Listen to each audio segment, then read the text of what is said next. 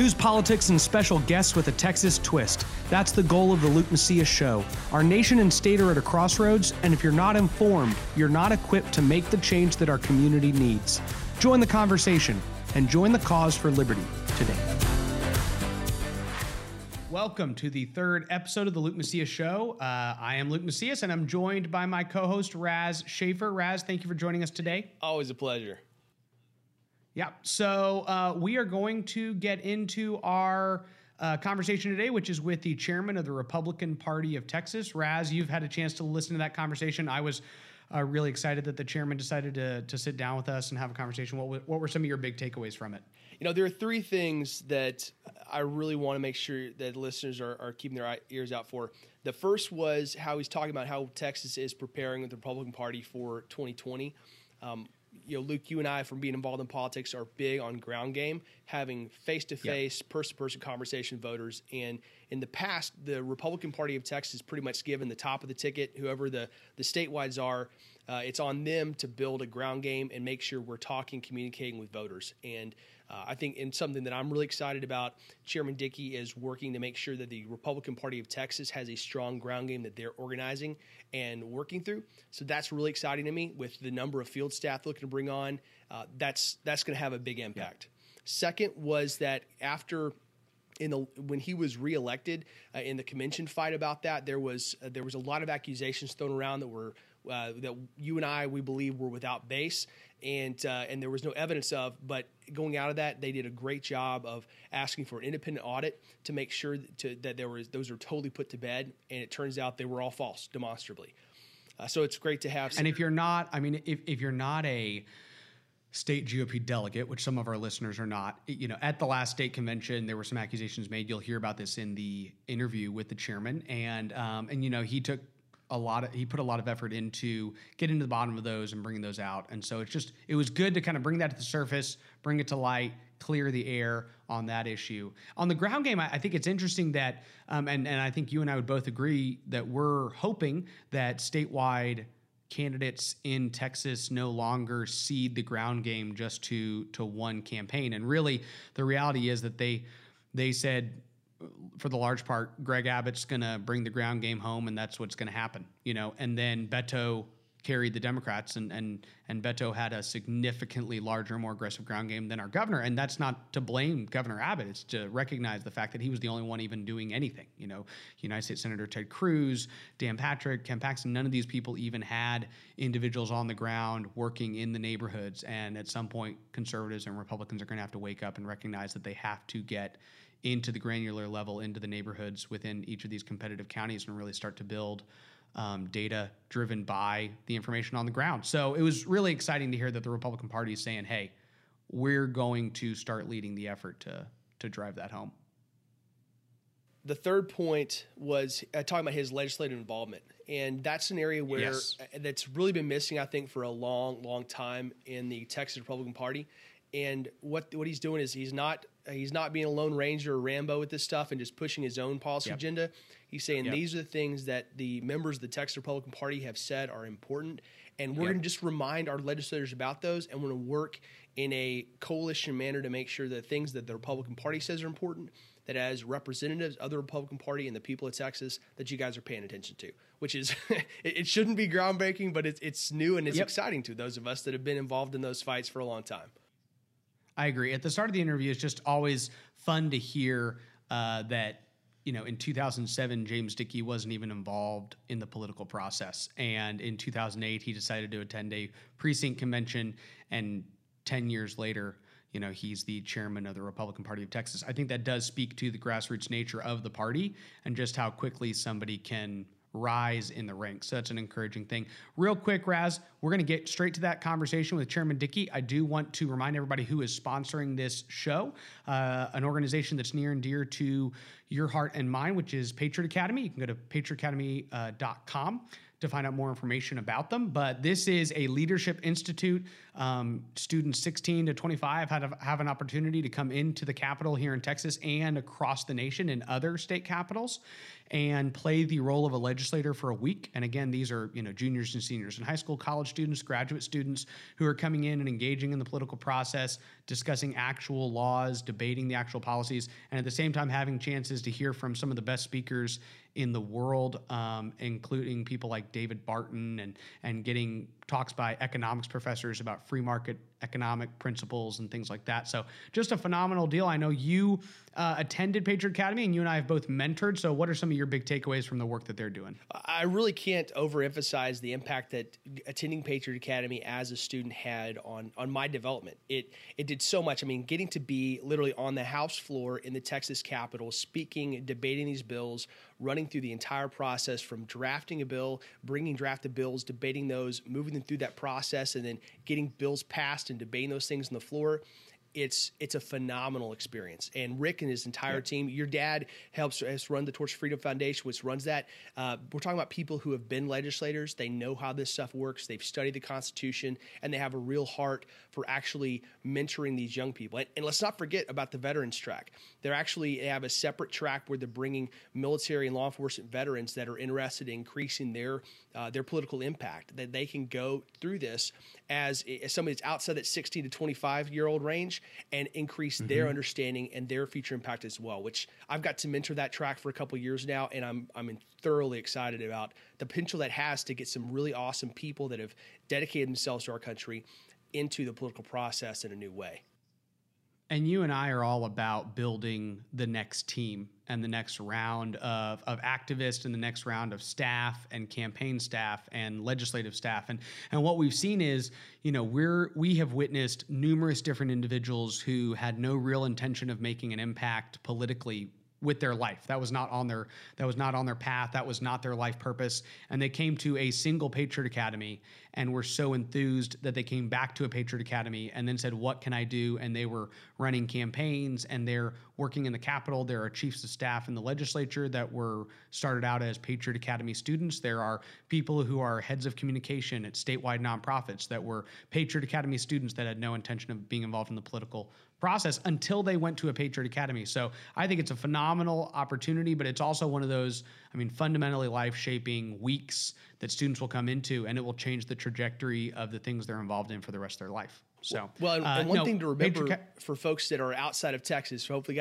we got more and more listeners out there, is, as we've had people like Erickson and Shapiro and Glenn Beck sharing some of these first couple episodes. And one thing to remind you guys outside of Texas is the Texas Patriot Academy is the biggest, and being a Texan, I think it's the best, but there are a number of other state-based Patriot Academies that you can go to. So make sure you go to patriotacademy.com, look at the list and the schedule of those different academies they're doing throughout the country, and find one. It's something where if you're a student, you should go. If you're a veteran, look at going. If you're somebody who wants to help younger people get involved and help still push this out to get to more and more people, you can donate, you can sponsor, you can create scholarships.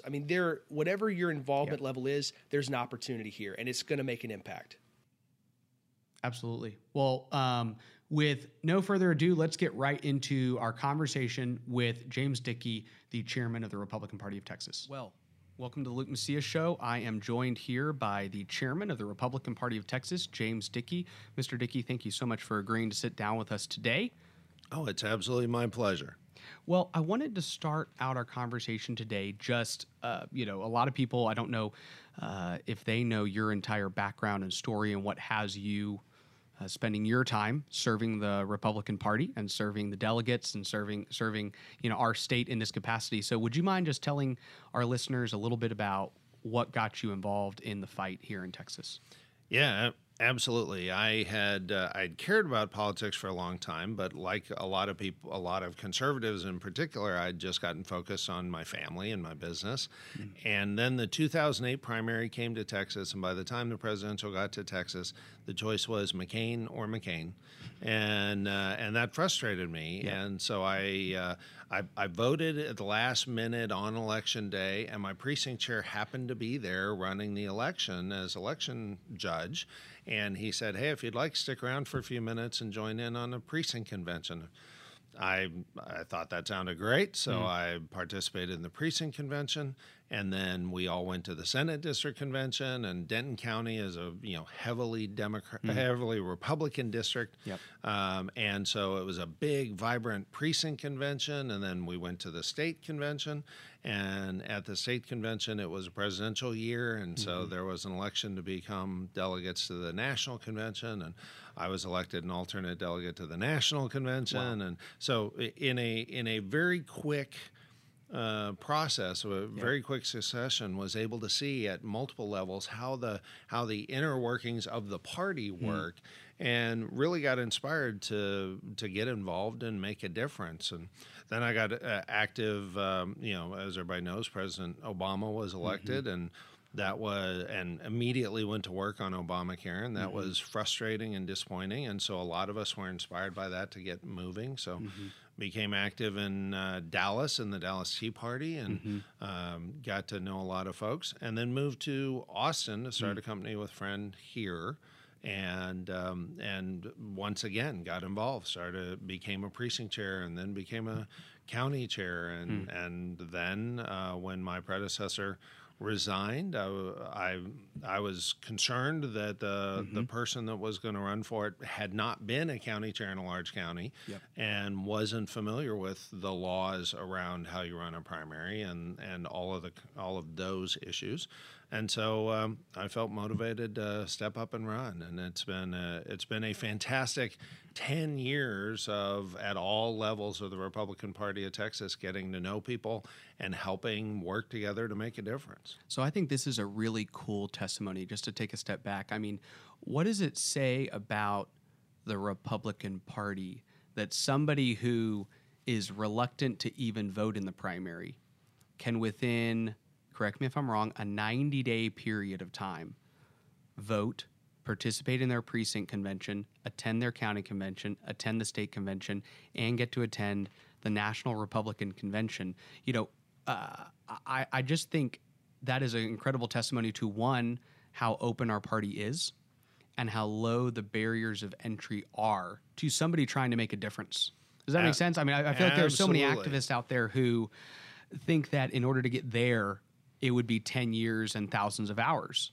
But what does that say about the people of even Denton County at the time, that they were willing to support you and recognize passion and engage in that way? Oh, no question. Everyone there was super supportive, and it was a great thing. And it's been one of the messages I've passed on to my kids. My older two are in their early 20s, and we have a daughter who's 14. And my message to them is, look, with a little effort and energy and passion, you can make a big impact on an important organization in a short period of time, if you're willing to work with people and work together, and if you care and if you have something to offer.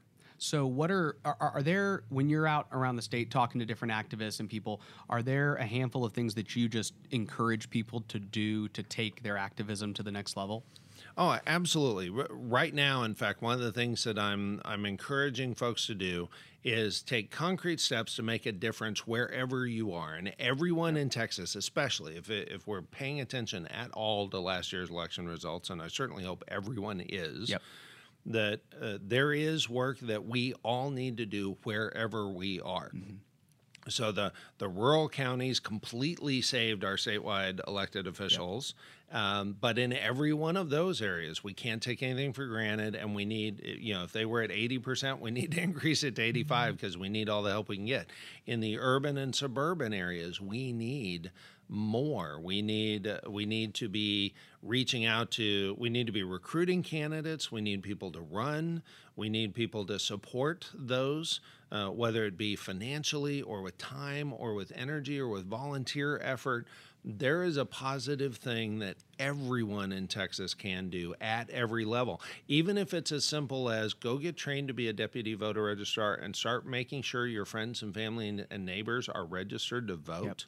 That is an important thing to do. And if you don't have the time to do that, we're working to enable people so that it's even easier for them to be involved. So if they don't have time to go get trained as a deputy voter registrar and don't want to have to do the follow-up, then we've set up a system where if they will just tell their friends and neighbors who are not registered to text TX vote to 72,000, if they will tell their friends and neighbors, text TX vote to 72,000, that will get their friends and neighbors on the process for getting registered. And we need to do that. We need another million Republicans to turn out next election in Texas. It's a giant lift, but we have the people. We just need to activate them and encourage them. And I am thrilled that every time I see someone who gets it, that they can make an impact.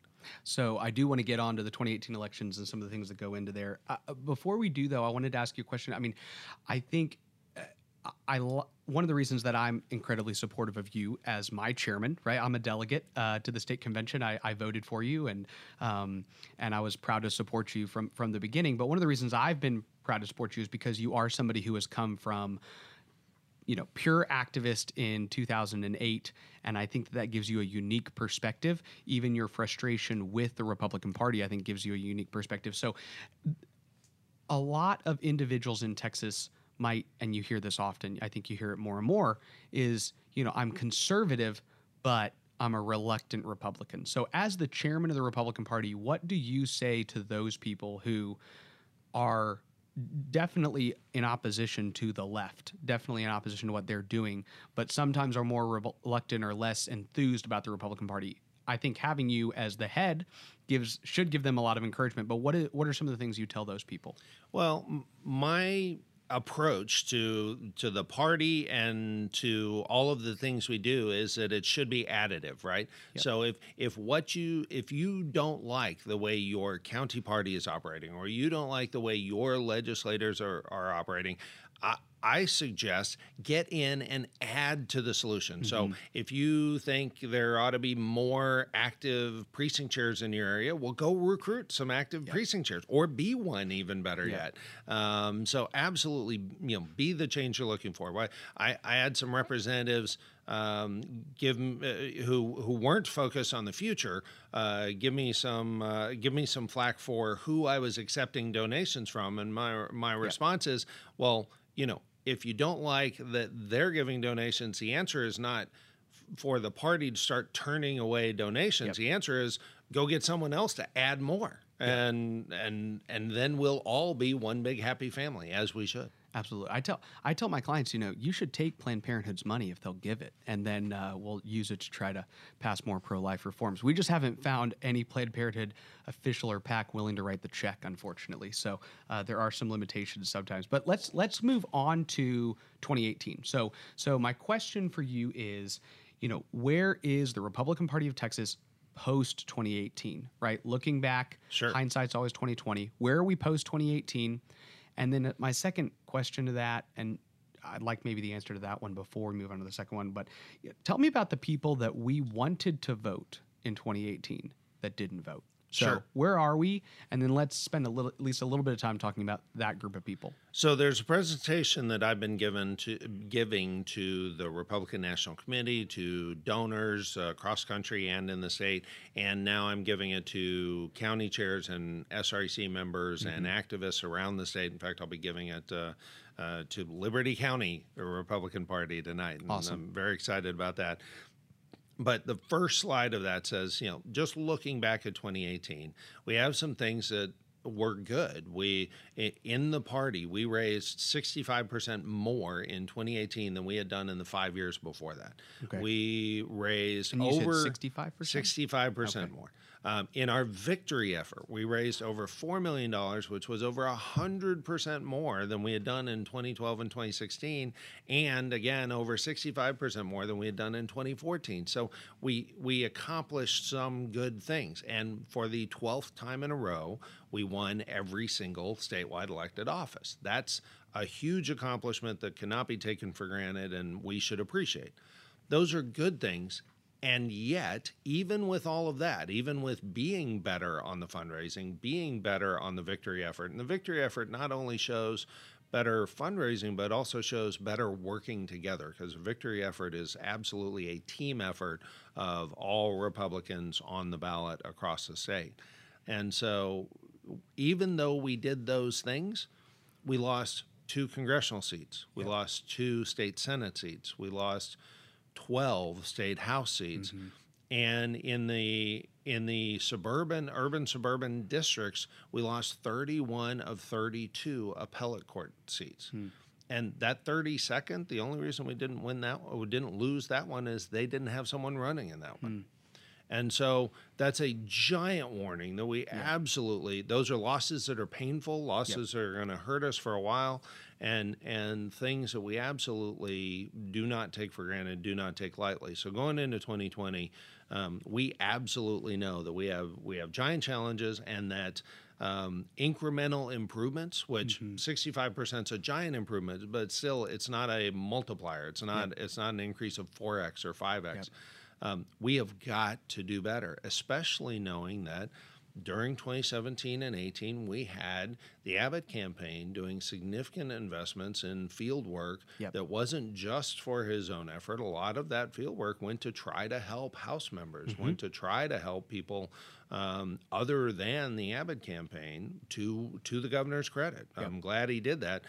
But he's not on the ballot in 20, and we now at the party need to replicate that effort. So that is a giant thing in front of us that we know we need to do for 2020. So it's interesting that you bring that up, because that was actually one of the things I had written down that I wanted to ask you about, because anybody who was actively working campaigns this last election cycle would know that your ground game operations were basically Governor Abbott and any other local campaign. So if you were running your own state house or state senate or congressional election, you might have had your own operations, and then it was Governor Abbott. So outside of that, none of the other statewide elected officials, and to the extent that the party didn't have a significant field or ground program, is that one of the things that you just mentioned changing? So can you maybe just expound a little bit upon that? Yeah, so to give a feel, the Abbott campaign worked up to 140 people on the ground across the state over the course of the 2-year period. The plan, and conversely, at the state, we had to combine with state and the RNC. Together, we put out 8 field staff. So dramatically different. Yes. The Senator Cruz, I believe, by the end of his campaign, had something like 19 staffers out. Conversely, the very last report showed the Beto campaign had something like 800. So while we may not ever meet that 800 paid field staff that the Beto team did, we've got to find a way to replicate or replace or help make up for the absence of those 140 field staffers that Governor Abbott had. So the plan that I've been pitching as I have been going out and doing fundraising is for the party to have 50 paid field staff this year. Got it. Across the state, and that would work us towards that 140 kind of number by the end of next year. And we're going to work very closely with the Trump campaign, the RNC, the Cornyn campaign, whoever else are our general election candidates. We'll be working very closely with them to leverage everything they're doing, but also to help augment and offset the absence of that great Abbott campaign. For listeners, I know that at the end of the day, we don't care where you register people, right? Any conservative in the great state of Texas needs to be engaged. And you mentioned even the realities that the rural areas are really what saved Texas. But if the average person in Texas is wondering, where is the real battleground, right? Where is all the action happening? What are the communities that you see as the main battlegrounds throughout Texas? Absolutely. The obvious battlegrounds are the suburban communities in Texas. And so for far too long, we've completely ceded the urban areas in Texas. And as a result, the Democrats were able to use that as a stronghold and build out. And as naturally as population has flowed into those areas, as those have been the highest growing areas of the state, that has given Democrats a base from which to work. And so we are going to provide, we at the party are going to provide a lot of tools and methods to help, and training to help the rural communities to continue to be a strong base of support for us. But a bunch of the field work is going to be happening in urban, suburban areas. So, for example, a surprising number of Williamson County, Hayes County, those turned against us in this last election, and it cost us, those two alone cost us several House seats. Of the 12 that we lost, 3 of them were just in those 2 counties. And, same with Tarrant County. Senator Cruz actually lost Tarrant County for the first time in quite a long time. But Collin County and Denton County, had losses that people didn't expect to see, and that we're going to have to work to prevent repeating. I know Williamson County was also kind of in the same situation, right? Just north of the Austin area as well. Absolutely. So let's get into fundraising, because you've mentioned even here a lot of your conversations and meetings with donors, and I will let the listeners know here that we had to delay this just a few minutes because you were on fundraising phone calls, right? So that's right. I'll at least give you credit for that, and something that I have no problems being delayed for. So one of the common criticisms I've heard of you and other chairmen in the past is, oh, well, they're just not fundraising, right? And this is something that, truthfully, if you take a step back and look at the last 10, 15 years of politics in Texas, that it tends to be the criticism. If you are a very conservative Republican Party chairman, then you're also really bad at fundraising. That's just generally the critical line. And so there's this narrative that people tend to drive that says you need to have kind of a middle of the road person who doesn't stand strong with the platform in order to raise money for the party. I think you have proven that not to be the case. And you mentioned that here with the 100% more with the victory fundraising efforts and 65% more with the party efforts. But talk to me a little bit about the state's fundraising. How much of that is even your time day to day, and what kind of success are you seeing? So we've set up a process. So first of all, I came on full time as of January 1st. And so the party now has a right to demand of me primacy in all of my activities. And so every trip that I go on now, I don't have to worry about how fast I get back. I can worry about which donors can I see while I'm on that trip. Got it. And that's been very helpful. Talking to the staff, we now have it set up so that I'm doing a minimum of 5 hours a week on the phone. And we are tracking and reporting on that calls. I am inspired by the example of Ronna McDaniel, who is the chairwoman at the RNC. And while I've been on the RNC for the last year and a half, over that year and a half, she spent almost 500 hours on the phone, and it pays off. It does matter. Wow. And that works out to about an hour a day, or about 5 hours a week.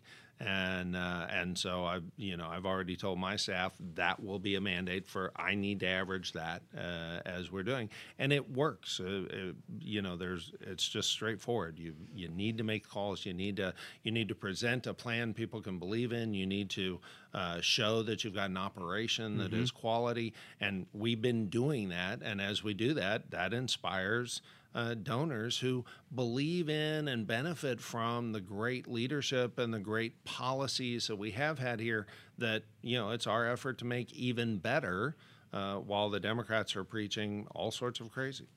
We Capital Inside just wrote an article, I think yesterday or day before, talking about all these various business interests that were all sponsoring the recent Texas Democrat Party reception, and it's companies like USAA and AT&T, I think, has been supportive of their convention in the past, and people like that, and talking about some of these business interests within Austin, trade associations that are maybe starting to become more comfortable with the Democrat Party, and whether or not that's showing their potential desire to see, that wave continue.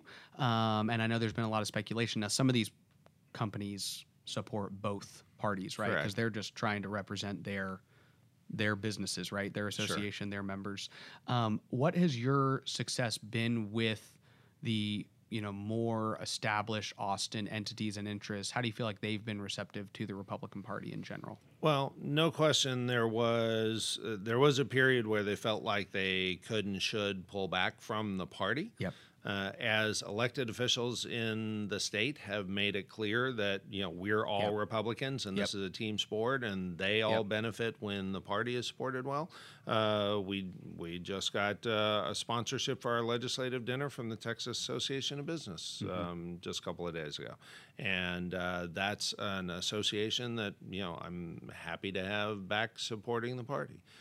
We've got some other corporations who had taken a little bit of a hiatus, and I'm glad to have them back in the fold as well. And as I said, my message is always more is better. If you want to see something different or you want to see something better with the party, the answer is get involved, make a difference, and you can't do that if you don't have a seat at the table. And for those entities, that seat at the table includes supporting the party. So a lot of people made speculation during the last convention about AT&T not supporting the party because they, didn't support the more social conservative platform and policies that Republicans have traditionally supported. And I don't think they ever came out and refuted. I think they didn't refute the claim, right? But I think privately they took issue with the claim, and they were big supporters of the Democrat convention. Have they? They're a large employer here in Texas, and I think activists and delegates and conservatives in Texas would love to know. Have they been supportive of the party over the last 6 months at all? Have they come back yet? Not yet. I do fully expect and plan that they will. Yeah. I think, frankly, I took great pride in the fact that a significant past sponsor that we were able to more than offset the fact that they had fallen off, and in fact, for last year's convention, fully funded a $1.6 million convention. It was a record for the convention, and fully funded that even in the absence of a prior significant contributor like them. But I do think it is not an insignificant thing for a corporation that significant in Texas to say, we want to be the top sponsor for the Democrat Party's convention, but we have no concern about not at all even participating in the Republican Party's convention. I don't think that's a message that should stay the case, and I look forward to having them back in the fold and being able to say, no, they support us fully as well. No, and I think that is also a testimony to, conservatives in Texas that they rose to the occasion, right, and made sure that the convention was funded regardless. Now, that gets us to one other thing regarding fundraising, and we'll be able to move on from there. But there were some accusations made during the last state convention, and there was a little bit of a heated race against you. And there was an individual that stood up and made accusations from a microphone that you were cooking the books, that there was financial malfeasance within the party, and all these other things. I think most people saw that as kind of a desperate last-minute Hail Mary pass to try to, take the chair, right? And so I don't think most delegates have followed up that story. So can you fill everybody in with the actions taken and where we are today? Yeah, so a couple of things. First of all, during the campaign, I told my wife, it's shocking what you learn about yourself in any given campaign. It's always a joy. It is a joy. And to that end, it's a lot easier, frankly, as the candidate to accept those flaming arrows that come at you than it is for the family of the candidate. And so my wife and kids, I have great appreciation for the slings and arrows that they took and put up with for me to be able to serve. It's funny. The accusations made front page news, and the accusations were, to be very specific, that we were lying about the cash on hand, that the convention was not fully funded, and that we were lying about the fundraising that we had been doing. And so at the end, those are direct lies. I mean, not direct lies, but direct accusations. Accusations. They were not just plain masked. No, not in any way. There was no sugarcoating those accusations. They were pretty big, pretty brutal, and pretty specific. Yep. The good news is, because they're specific, they're pretty easy to answer whether they're true or not. Yes, sir. And so at every convention, at the close of every convention, there's an immediate SREC meeting of the newly elected SREC. And at that meeting, one of the first things I did was request approval from the SREC to spend the extra money necessary to do an extra audit. And I say extra audit because, in case anybody didn't know, I had been chair since June of 2017, Yep. and every year the party has an audit done. So there had already in March been completed an audit that had already run through December 31st. Got it. And so that full audit had already said Yes. that our books, and that audit had already been released to the SREC, and it already said that there was literally nothing wrong. And Yes.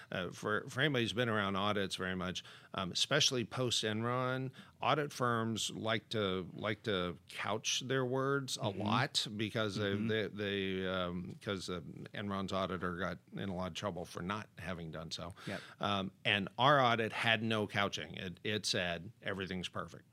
And yet, I asked that the SREC approve an extra funds for an extra audit to prove or disprove those claims. They're either true or not.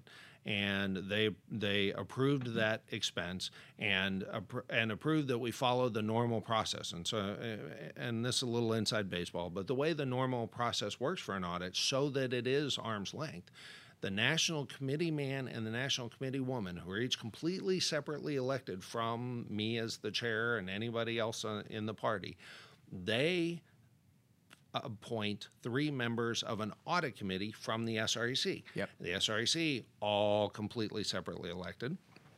And that audit committee then chooses the audit firm that they want to work with, and they also direct the audit firm on what they want the direction to be.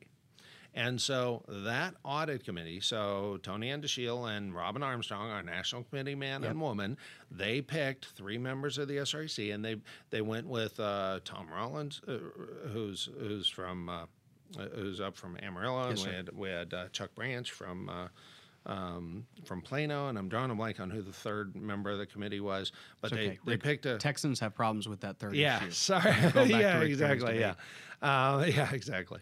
But they picked that audit committee. That audit committee picked that we stick with the auditor who had been doing our stuff, both because they had been doing our stuff and because it's the same audit committee that the RNC uses. Yep. So it's a very credible audit firm that knows their stuff. And they charged them with specifically answering those 3 questions. Is it true? Were the cash numbers reported correct? Yep. Was the convention paid for? And were the fundraising numbers correct? Mm-hmm. And that audit committee went to work. That was as of June. They went to work, and at our December meeting, they were able to report that the convention was fully funded. Yep. The fundraising numbers, now they only sampled like 95% of the fundraising numbers, but every single item they sampled in their audit was exactly correct on all the fundraising numbers. So the fundraising numbers are all correct.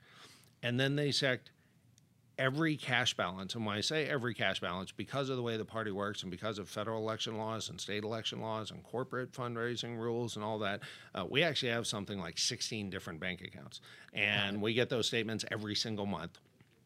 So they checked every one of those 16 bank accounts for every month for the first 6 months of this year, because that's when the accusation was in June. And there was one bank account 1 month where we underreported $1.20.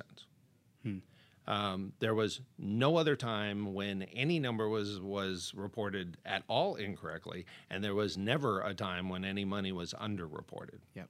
We actually was overreported, right? We never inflated the cash. The cash was now unfortunately, the way news works. Yep. It was front page news. The accusations were front page news. And the fact that the accusations were proven 100% by an independent outside audit firm selected by others and set up by others and instructed by others never made news at all, much less front page news. Yeah, no, that's very unfortunate, and thank you for clearing that up. I think other people will be happy to hear those reports. So moving into the legislative session, one of the things I think that is remarkable about you and your leadership is that even when you were Travis County GOP chair, you understood that one of the biggest motivators to people being involved in the party is the policy that they want to advance, right? Sure. And so you were down in the Capitol. You spent time testifying and reminding legislators these are the priorities of the Republican Party, right? We have a platform that's pretty direct, and it speaks to different policy issues, and it's the idea that these are what we believe as a party, right? And Correct. so we're in a legislative session. And I think one of the reasons that so many people support you is that you actually see the platform as something that the party should continue to champion during the legislative session and not be quiet about. So can you speak to just what we're doing this session? I know several SREC members that are on the legislative committee, and they're down there in the Capitol. They're walking the halls. They're talking to legislators. So just talk to people a little bit about what's the party doing to make sure that the platform is not just something that everybody feels good about at the end of convention, but something that causes the party to take action during the session. Absolutely. One of the consistent messages that I'm working to deliver to our legislators is that, we face giant challenges in the 2020 election. In order to have the best chance possible in the 2020 election, we need wins to point to, differentiators to point to during that campaign so that we can get people reelected. Yep. And that absolutely is the goal of the party, but it is a virtuous cycle. The party exists to get people elected so they can pass policy that will then get people elected. Mm-hmm. It is very much a virtuous cycle. And I have been consistent in delivering that message to the folks. So I met with the House caucus. I'll be meeting with the Senate caucus. I'm meeting individually with members of both chambers. And, between them, we've got almost 100 or over 100 members of the two chambers to meet with. I met with the Speaker and several other members of the House last week. In all of those conversations, the question is, how can we help you get past the policy wins that will differentiate us and earn you support from voters for reelection? And part of how we do that is making sure we've got the folks who can show up and testify to support bills that we help spread the word. And so we've organized this the STAT group, Strategic Texas Activist Team, and people can sign up for that on our website at texasgop.org/stat. Okay. And they indicate which issues they care the most about.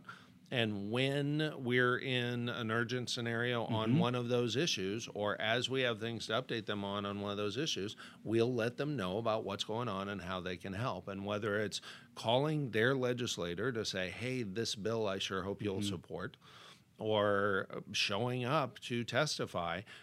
It is my intention to show up multiple times this session to testify, especially as the most important bills get into the most important part of the committee process, that we support with the full weight of the party getting past good policy so that we've got reason for people to vote for us. I feel like there are some, just legislators and elected officials who take 2018 and it has definitely instilled a significant amount of fear. And that's a natural reaction, to a state that gets a lot closer. But I sometimes feel like you're seeing a pendulum swing, which we tend to be, one extreme or the other. But just in conversations with legislators and stuff, it seems like any potential policy is, well, what do you think suburban voters will think about this? And I'm like, well, honestly, they might not think at all about this. I mean, the reality is that we know there are a handful of policy issues that will dominate the psyche and the mental capacity of individual voters, right? And some of those will be federal issues, and Trump will be on the ballot, and there will be federal things. And then on Texas, it's probably going to be very limited to, public education policy and property taxes. And that in some way frees up conservatives to say, if we want to pass deregulating certain businesses and allowing small businesses more freedom, if we want to cap government spending at population and inflation and all these other things that are on the Republican Party platform, I don't know that urban, suburban, or rural voters will be walking into the legislative session thinking, hey, was the spending cap passed or not, on a statewide spending reform, or were there some budget reforms passed? They probably won't know. So I think there's an important opportunity we have to pass major pieces of legislation like property tax reform, which I'm sure you're excited about because it's reflective of the Republican Party platform. And you actually, which is for some reason a rare thing, but you have all three of our main statewide officials all getting excited about this, right? Yeah. So that's really encouraging. for Republicans. But I think there's also opportunities to say you can go through the list of Republican principles and ideas and policy initiatives, and there are some that you can pass that probably won't have an effect on whether or not the vote goes our way in November, but will have an effect on whether or not we governed in a conservative manner this session.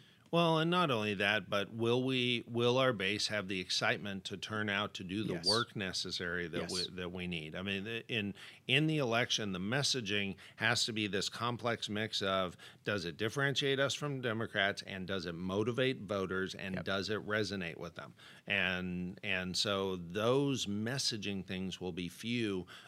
One that we know will differentiate us and will resonate and does matter and will compel someone to show up and vote is, will we have reduced property taxes or not? Yes. And that's why that's one of our legislative priorities. But that absolutely is a compelling thing. Some of the other stuff that we have to do, everybody's made it clear we have to do something on school finance. Yes, we have to. But does it differentiate us, or does it just make sure that does not become an issue that beats us up next session? Well, that's a necessary thing to do too. But what else can we do that guarantees that our folks turn out? So that brings up an interesting point. But if you are the spokesman of the Republican Party and the average middle of the road, independent, right of center Texan in a suburban area comes to you, what are the main issues that you're talking about to say, this is what makes us the party that represents you, and this is what makes us the party that you want to be governing your state? Right. So the messaging has been consistent that conservative policies that have yielded less regulation, less government interference, less taxes is why the economy is booming in Texas. It's why so many of us moved here. It's why we have great opportunity and freedom and low unemployment, and why everyone is benefiting here. And do you want more of that, or do you want some insiders in government picking winners and losers and manipulating the outcome? Because we've seen what that happens in other states, how that happens in other states, and what happens when they do, and it's not good. We don't need to turn into this century's Chicago. So you got involved in 2008, and you've come so far just since your initial decision to attend a precinct convention. Are there any people politically, either current or former, that you look up to, that you respect, that you even try to model yourself after at all? Sure. I very much respected the way that Steve Munisteri operated as chair. He did a good job financially for the party, helping rescue the party from significant dire problems. But also when he ran the meetings, it was obvious that everyone was welcome to participate and everyone was welcome to give their input, and that's just an environment and an atmosphere that is positive, and that's my belief of that's the function the party serves, is getting everybody together and then being that avenue for people to express their concerns and priorities and issues. And that's why we have the platform. That's why we have our conventions, so people can do that. And I really do admire and respect that. And I'm excited about Steve coming back to Texas and getting a chance to work with him even more closely than I was able to do at the White House. And for those people who don't know, Steve Ministeri is coming back to work with our U.S. Senator John Cornyn, who'll be running for re-election in 2020, and really at the top of the ticket outside of our president, right? And he will likely be largely driving that main narrative for our state. So having Steve at heavily involved, right, in that organization is something that we can all be pretty excited about. Absolutely. Definitely.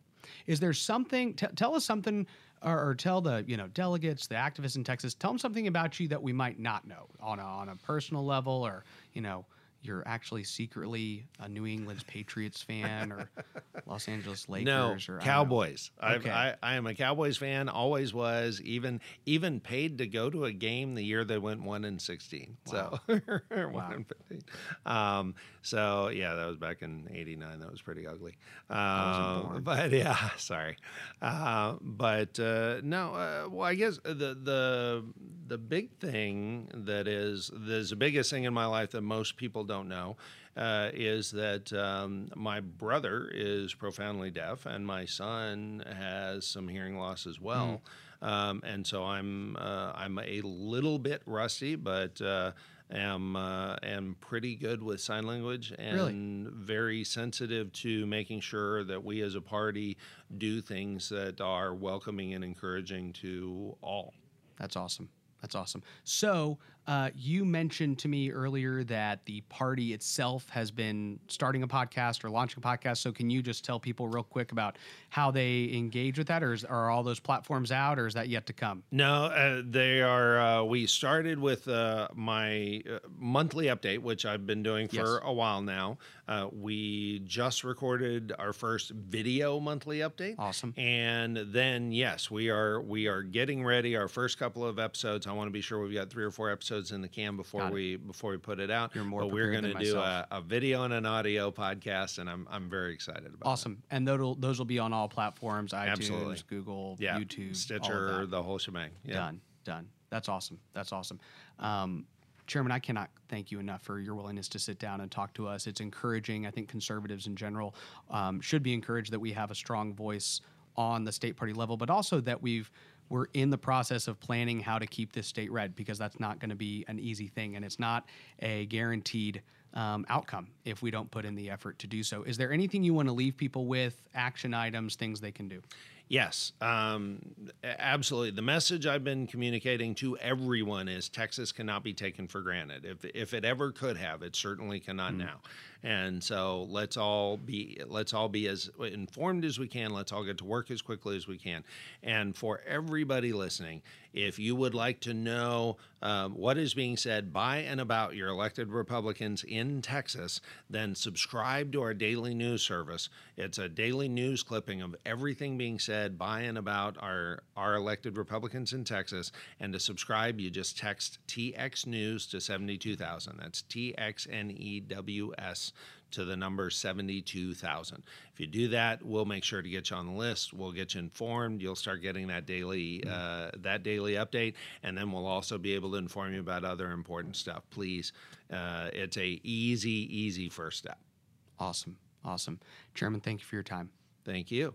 That was a great conversation. And again, I go back to the start of the conversation, but I love the fact that in 2008, James Dickey was not even sure if he was going to vote in the Republican primary because he didn't like that he didn't have a conservative option on the ballot for president. And he decides, okay, fine, I'm going to go vote. And some guy goes, hey, do you want to come to a precinct convention?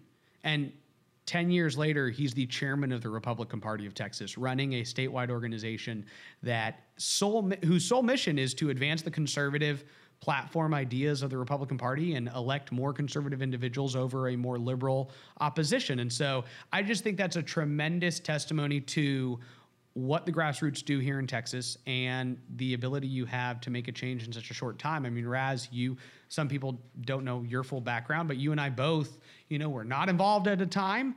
And within then a very short period of time, found ourselves having a pretty big impact within the political process. So I just think James's story should be encouraging for most conservatives. I feel like that's exactly how the party's supposed to work, right? I mean, we want to see, we want to be bringing in new blood, new perspectives, and people have a new excitement, because I feel like when we see some people that have been involved for a really, really long time, there's some mission creep and a little bit of enthusiasm drop off. We need to be bringing in new people and activating them. And I think this is a really cool story to have that's shared that I didn't even know the depth of. I wasn't aware of how quick that had happened and how much he put in that short amount of time. But wow, that's incredible. Yeah. No, it's a real testimony. Again, just want to remind everybody who our sponsor is, PatriotAcademy.com. You heard a lot about them at the start, but if you have not heard about Patriot Academy, please go there. Look at what they're doing. If it doesn't matter if you want to go, I'll tell you, I know personal testimonies of young people who are serving in the Capitol right now as legislative directors who only went because their grandpa signed them up for Patriot Academy. I mean, I'm not kidding. These people showed up and go, I don't know, my grandpa paid for me to come here and I'm not really interested. And then a week later, they're going, oh my gosh, what can I do to save my country? And now they're full-time working in the political process. So do look at it. If you don't know somebody who you want to directly send, go to patriotacademy.com, consider supporting their efforts. Raz and I are longtime supporters of their organization and will continue to be because we see the impact that it has on our nation. And Raz, I know we're now 3 episodes into this. I mean, thank you so much for being involved, but also it's kind of encouraging just the impact we've had in a short period of time. It's been exciting. When you, in this whole podcasting world, it's very much a meritocracy. You get some good content out there and people start sharing it. And it was really cool. I mean, congratulations with the first episode out of the gate, getting the kind of notoriety. I mean, the goal is to get that story out there, right? That's critically important, and most people don't know about it. So if you're just coming in on episode 3, go back and listen to that first episode, looking at the situation that James and his folks are facing. It's an incredible story, and we need to do something to make sure these kids are protected. Absolutely. Absolutely. Thank you so much for everyone who listened. Thank you for supporting our show. And just a reminder, subscribe to the show. Raz is somebody who you should all be following because he's got incredibly helpful content. Raz, how can people follow you and where can they find out more about you? So they can find out more about our coaching, the candidate training programs, and the podcast, the How to Run for Office podcast at mycampaigncoach.com. You can reach out to me directly at raz.us is my website, and I look forward to talking to you guys offline. Awesome. And thank you so much for listening, guys, and have a wonderful day. God bless. Thank you for listening to the Luke Macias Show. If you value this content and want our message to spread, please consider 3 of the following steps. 1, subscribe to the podcast on whatever platform you're listening to us on and leave us a review. 2, visit lukemacias.com and sign up for our email alerts. And 3, follow Raz and I on Twitter and visit my Facebook page at facebook.com/Luke Macias, Texas. Again, that's facebook.com/Luke Macias, Texas. Thank you so much, and God bless.